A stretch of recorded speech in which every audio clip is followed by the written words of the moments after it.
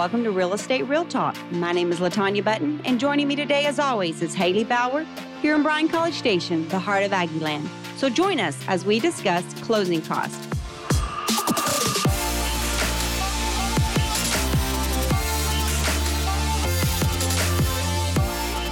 The purpose of this podcast is to help educate you on how the different real estate processes work, as well as equip you as the buyer or seller to ask great questions to your agent.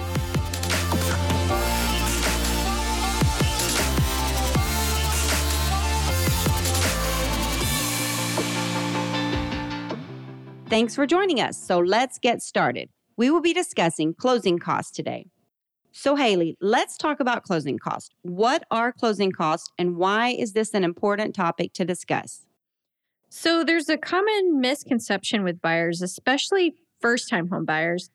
I'd say a lot of the time they think they're only supposed to bring their down payment to the closing table in order to purchase a home.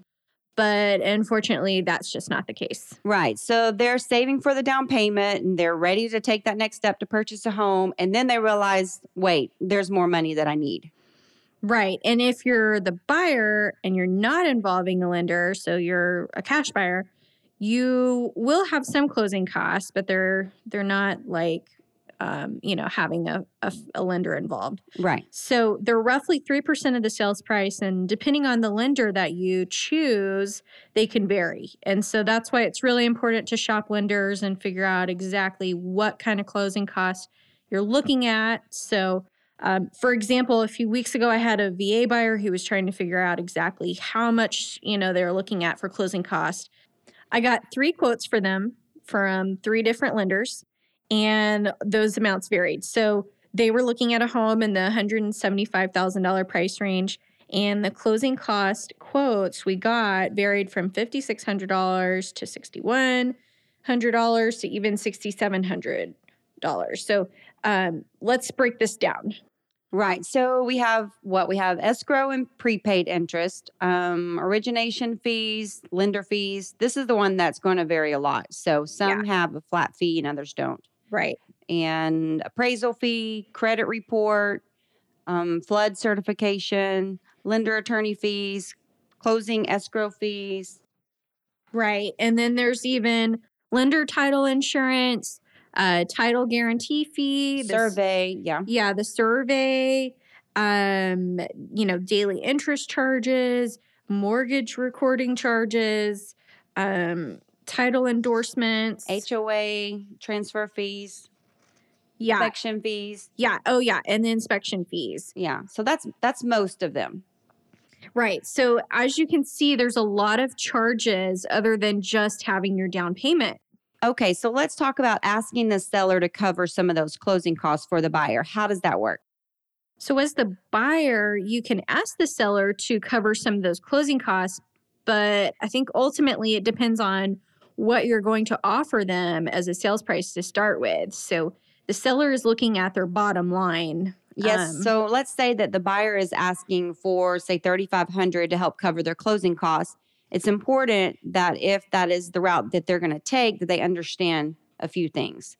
So, for example, this week I had a buyer that was referred to me from a previous client, and they needed some help because they were a first-time home buyer, and they thought, well, we can have probably $5,000 to $7,000 saved up in order to help with that.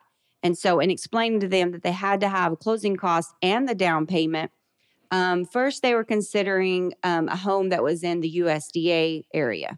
So when that happened, that's 0% down, right? Right. But then they're going to have closing cost. So we added that up. And then they thought, well, that's a little too far out. So we found something at the other end of town. Well, that one wasn't USDA. So for sure, the down payment's going to have to be put up, at the minimum 3.5%. Right. And then we thought about the closing costs. Well, in that example, that new builder, they cover some of the closing costs. So we talked about that. And then they said, well, we did see this house that's already been built. We really like that one. I said, okay, if we're going to go that route, then we need to think of a different opportunity, like a first-time home buyer where one of the lenders that I know can help give you a 0 down payment, but there's other things that factor in. So we Right. really had to look at the whole situation to understand what is the best thing and how can we go forward with them. Okay.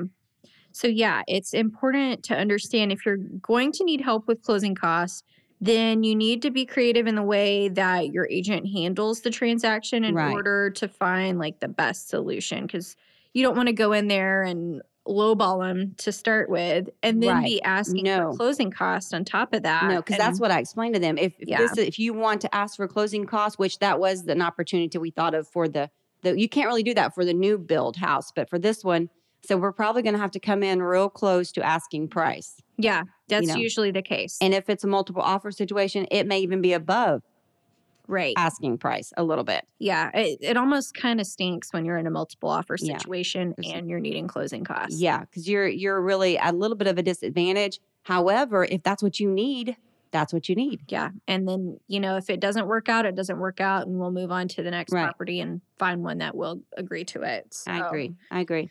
So, yeah, that's important to the title company and the lender that they work together as you get closer to the closing day so we can make sure that all these fees that we talked about earlier are included in the closing statement and that then the title company, they'll send it out to the agent and allow the buyer, the opportunity to review all these fees that are in the closing cost before closing days.